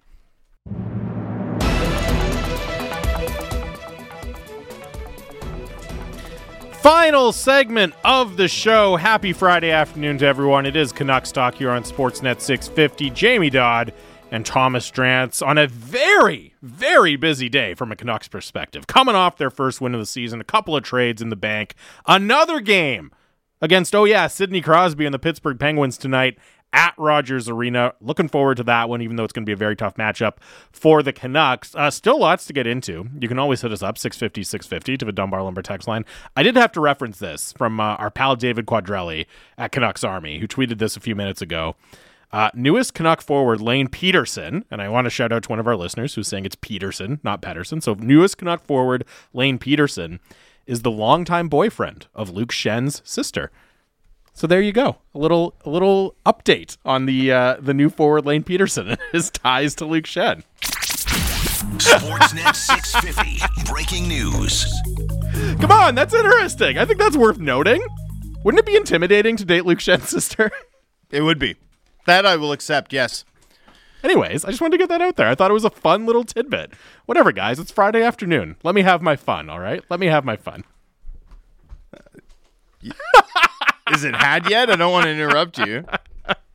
Fine. We'll move on and talk about something else. You guys, man, tough crowd in here. So about Olaf the Snowman. Let's get this conversation back on the rails. We haven't really, we did a little bit, but Jack Studnicka, as Dominic Shermatti informs me, comes over in the deal yesterday. Whose from sister Boston. is he dating? We don't know yet. All right. So Studnicka. Studnicka's interesting piece. Like, I actually like that. I think I like that trade a lot more than everybody else. and then it's interesting because I feel like I probably, relative to the market, I think the body of work, the 3 trades we've seen in the last 3 weeks, I'm probably the lowest on in the market. Because I don't know about that. I don't know. I feel like no one else is criticizing it as a holistic approach. Okay, all right. But I think there was plenty of criticism of the Dickinson one and of the one last night. I saw lots of people react negatively to it. For sure they did. Yeah. Last night, because Jonathan Myrenberg was involved. I get that. I actually do get that because at the end of the day, there's a real chance that Myrenberg could be something of value, tangible value in 2-3 years. It's just that right now, he's like 2 years away from being 2 years away. Yeah. And the probability is that even if he hits, you've got like an Aaron Rome type. Now, there's always a chance that you get, now I'm ready to do my Clendening Forsling let's take. do it. Okay, ready? Among the bad age gap trades that this organization has made for the last decade, the Clendening Forsling deal is by far the most defensible, right? That was the trade I probably liked the most. Vey for a second. Let's just remember some guys for a bit. Mm-hmm. There's 2 that I would defend to this day, and then there were some really bad ones. Vey for a second, Andre Padan for a third, Hunter Shinkaruk for Sven Berchi. Right? Yes. Well, no, it was a second for Berchi. Hunter it was Shinkaruk a second for Sven Granlund. Berchi, and it was Hunter Shinkaruk for Marcus Granlund. Yeah. Then there's 2 that I don't mind that much. Nick Jensen in a 6th for Emerson Edom. All right. Okay, that was one. I don't mind that one. And Gustav Forsling for Adam Clendening. Now, we know what happened with Clendening. He didn't work out, and then he was a throw-in into the Brandon Sutter trade. Deal, yeah. In addition to a 2nd-round pick. Oh, my goodness. The Canucks did get a 3rd back, I think, but still. Painful. Gustav Forsling, it took Gustav Forsling 4 teams in 8 years for anyone to be like, oh man, they really whiffed there. Like, that happens sometimes. Still to this day, Forsling is a systems-dependent 4-5. You know, like, he works in Florida because of the way that team attacks without the puck and because he's such a good mobile attacking defenseman. But his two-way ability is still, like, pretty iffy and exposed right now in Florida while they have a ton of guys out of the lineup. Forsling was also coming off of a almost historic World Junior performance and was probably a better prospect than Myrenberg, frankly. It's just that Myrenberg now is the only prospect this organization has, so it feels... At that position. That position. Well, I mean, it's not much of a stretch to say it the way I said it, right? I mean, you like Klimovich, you like Lekkerimäki, and it's a bunch of question marks. It's a bunch of depth prospects, and that's kind of what Myrenberg is, right? He's not seen as a guy who, if he hits, he's a top 4 guy. It's like you're hoping he gives you NHL games. Now, one of 100 of those types of players ends up being really good, but the chances are small. The risk is small. The cost paid to get Studnicka is extremely low, just like the cost paid to get Clendening was extremely low. Clendening was a way better bet to be what Forsling is now than Forsling is. It's just that Forsling happened to hit. I still don't hate that trade, even all these years later, knowing exactly how it turned out. And I think the thing for me about Myrenberg is you can't let the fact that he is their quote-unquote best right-handed defenseman prospect cloud your thinking too much, right? Like, that shouldn't actually change the calculus that dramatically. If you think Studnicka has more present and future value, you can't desperately cling on to this like really distant, low-level prospect in Myrenberg just because of the needs of your roster and the needs of your prospect pipeline right now, right? Like, that to me would be bad process. If you look at it and say, oh man, we actually think Studnicka is better, more likely to give us good value, but we really just can't afford to trade any right-handed defenseman prospects.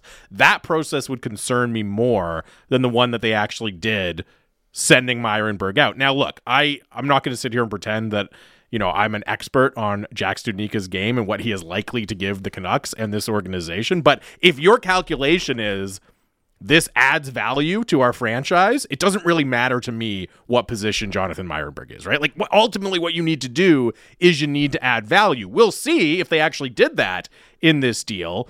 But I don't have a problem with trading Myrenberg simply because he has that like dubious distinction of being the best right-handed defenseman prospect. And the other thing I'll say is... No, that's like you're the most likable host on Canucks Talk. Like, wow. Yes. Wow. Yeah. You know, I mean, you're a likable guy, but not because you're the most likable host on Canucks Talk. I was trying to think of it like, it's like, I know the most, like, and I don't actually, but just a hypothetical. Like, that guy, he knows the most astrophysics of anyone at 650. It's like, oh, really? You don't say. You don't say, wow, that's a really high bar that you're jumping over there. Like, it doesn't actually mean you're cut out to be an astrophysicist. Congratulations, Bick. Yes, or whoever it might be. But yeah, I was trying to think of that analogy too. It's like, that's really not saying much. It is really, really not saying much. You can't cling to that guy and overrate them just because you don't have anything else in the cupboard. And again, if you are concerned about, okay, where are organizational needs in the prospect pipeline, well, center is a really big one too. Center is a really, really big one, just as big as the right side of defense. So I understand the knee-jerk reaction to be like, hey, wait a second, hold on here. I thought you were desperately trying to rebuild the blue line and rebuild the prospect pipeline, but you have to add value. I said it yesterday or earlier this week. You got to open up pathways to improve.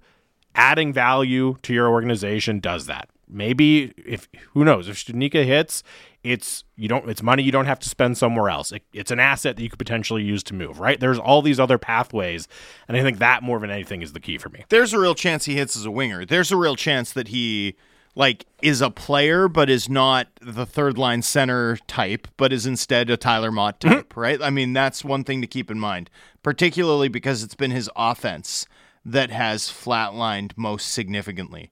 I remember when we did our comparables exercise, just to sort of...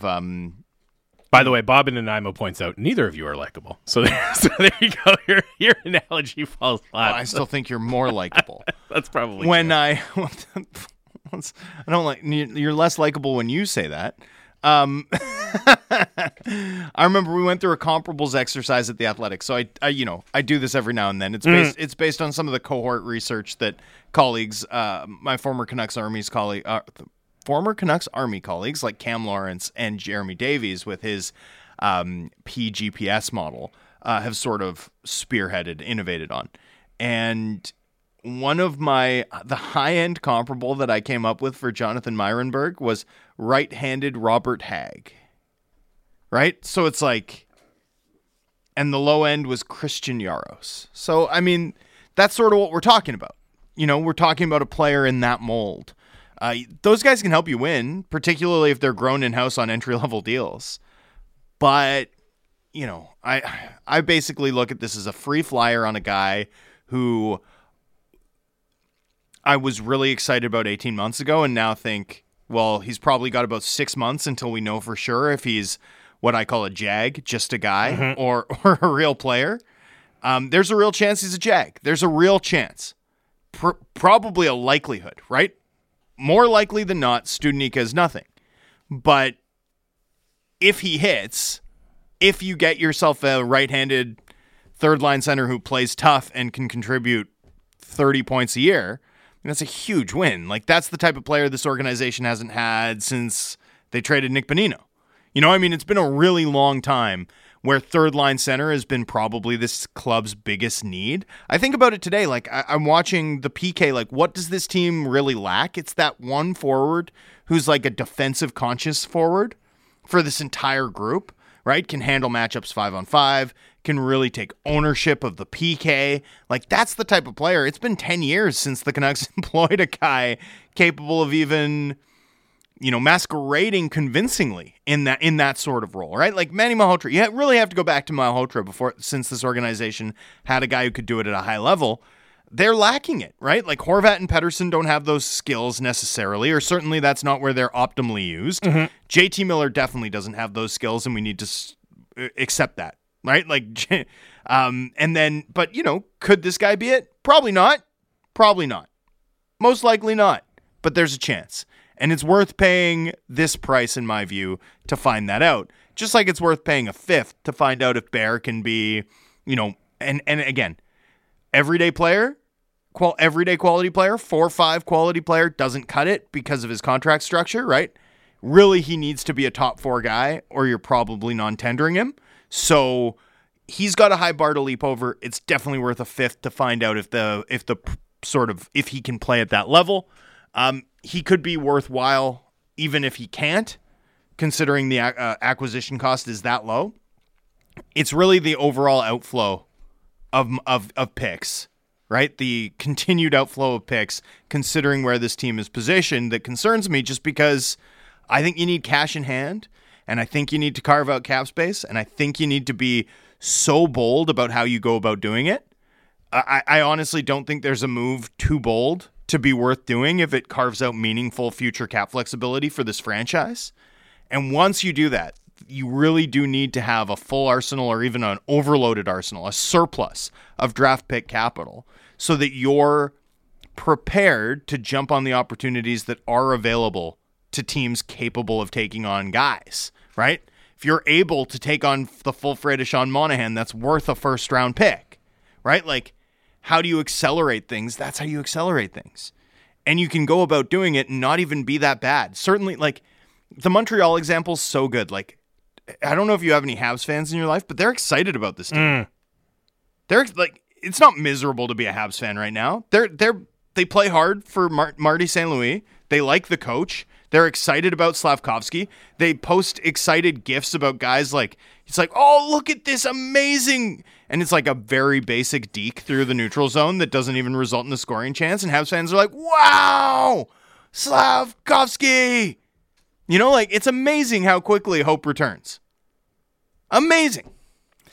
This text came in from Karn. How are you comparing our center depth to our defense depth? Hello, we have JT, Bo, and Petey. What do we have behind Quinn? Bad take, saying trading defense for center is okay. Well, I was talking about the prospect depth, but even looking at what you just laid out at center on the main roster right now, JT Miller is probably more suited to being on the wing long term, and Bo Horvat might not be here beyond this season. So you could very easily be down to just Elias Pettersson, in fact, in terms of your center depth on the main roster. So yes, center is absolutely still an organizational need, especially in the prospect pipeline, but potentially at the main roster level sooner rather than later also. It's a good argument to go about accumulating with discipline over the long haul here, because it's going to be very hard. If you lose Bo Horvat, which feels inevitable. At this point, it feels inevitable, right? It certainly seems like that's how where it's are you headed. positioned to sign Bo Horvat? Like, it's really hard to even wrap your head around how it would work, right? I mean, and so if Miller is a better fit on the wing long term, and you're losing Bo Horvat, and you have very few prospects coming, almost none of them centermen, and no cap space, and your defense is bad, like what? Yeah, what are we doing here? And that's why my number one criteria for judging these trades is not about the position. It's, did you add value? Because looking at this roster and saying, okay, these are the holes we need to plug right now, that doesn't make a ton of sense to me, right? You need to just find ways overall to improve the upside in your organization. And I think it's a fair debate to have on the Stunica-Meirenberg one, whether or not they did that. But that's my point, is it can't just be about, no, you can't possibly trade a right-handed defense prospect, because they have other needs. And just overall, they need a talent boost. They need to find a way to improve the upside on this team. Final few minutes of the show, 650. You can keep getting your thoughts in. They got to play Sidney Crosby and Evgeny Malkin and Chris Letang tonight at Rogers Arena. Transfer. We'll wait to hear no pregame skate or game day skate from the Canucks today because, of course, they were in Seattle last night. So we'll wait to hear. I think at 4:00, Bruce Boudreau is going to speak to the media.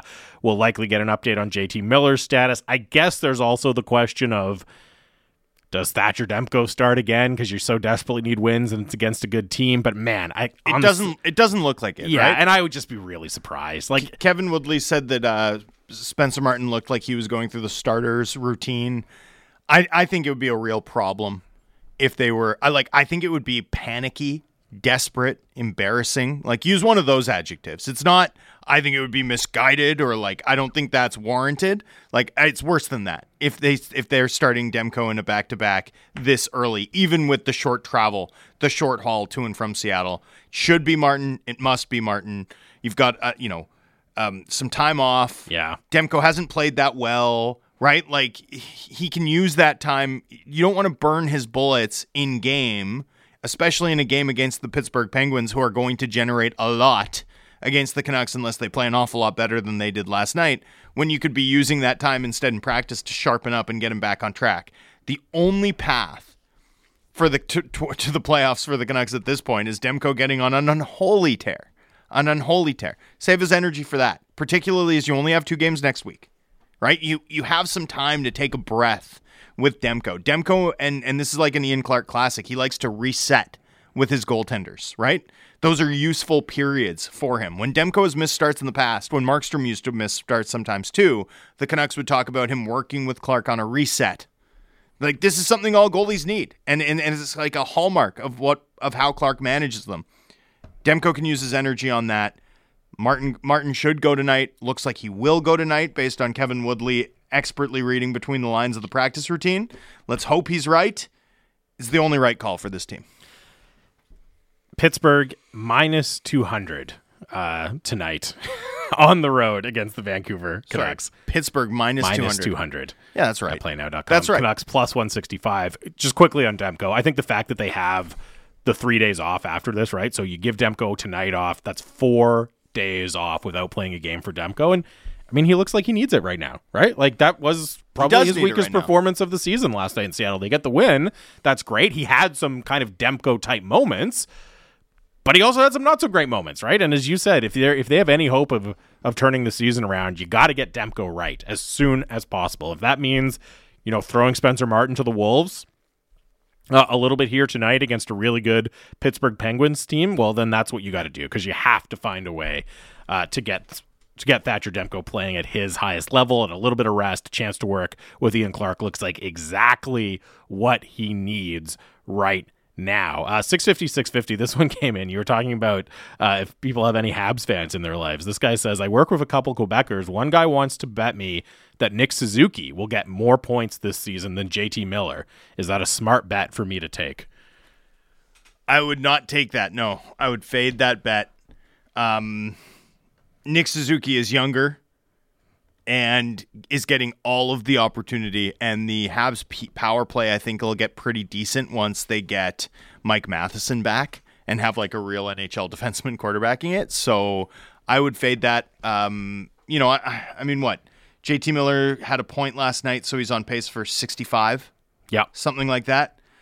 Nick Suzuki has 7 and 8, I believe. Yeah. So JT has 6 and 8. Nick Suzuki has 7 and 8. And it's not like, it's not like JT Miller's an every season 99-point player and Nick Suzuki's like an every season 50-point player who doesn't, who just needs to level up a bit. Like Nick Suzuki is is 23 now, but as a 22-year-old last season hit 61.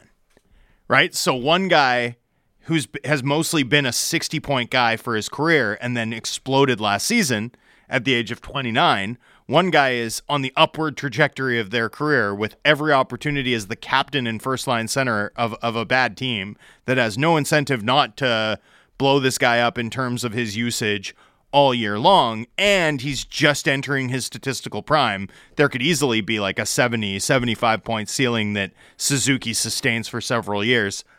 I would fade the Suzuki H2H more points bet when it comes to him versus Miller. There you go. What do you need? Like Suzuki, I don't know, like minus. What you want a handicap? Yeah. Would it be like minus 5.5, something like that? I mean, I don't think you'd bet it as a handicap with Suzuki. I think you'd be looking at it as Suzuki for value, because at the end of the day, like, you're not betting straight up. You're not giving Suzuki the minus when he had 38 points fewer than Miller a year ago. It's like really you're just looking for the Miller handicap, like the Miller, minus 15, and then hitting Suzuki with pleasure. That's sort of the angle you're looking at there, I think. There you go. I like it. That's a good answer. Is it? Yeah, I don't know. I think it got the message across to our texter. Yeah, don't lose a bet to your coworker. Final text comes in from Corbett, who asks, why didn't they play Spencer Martin last night and Demko tonight? You needed a win. Yeah, get off the schneid. You couldn't get cute with it. You needed to do anything you could to get a win. If you'd lost last night, it's harder to get a win tonight. Then you risk going into next week as a 0-9 team. And like, make no mistake, you go 0-7 the way the Canucks did. Like, I mean, I've repeated these stats a lot just because I think they're so telling, right? Mm-hmm. You have to win 10 of 13 to get to 24 points in 21 games, which is likely to be the playoff bar at American Thanksgiving, a date that everyone knows matters.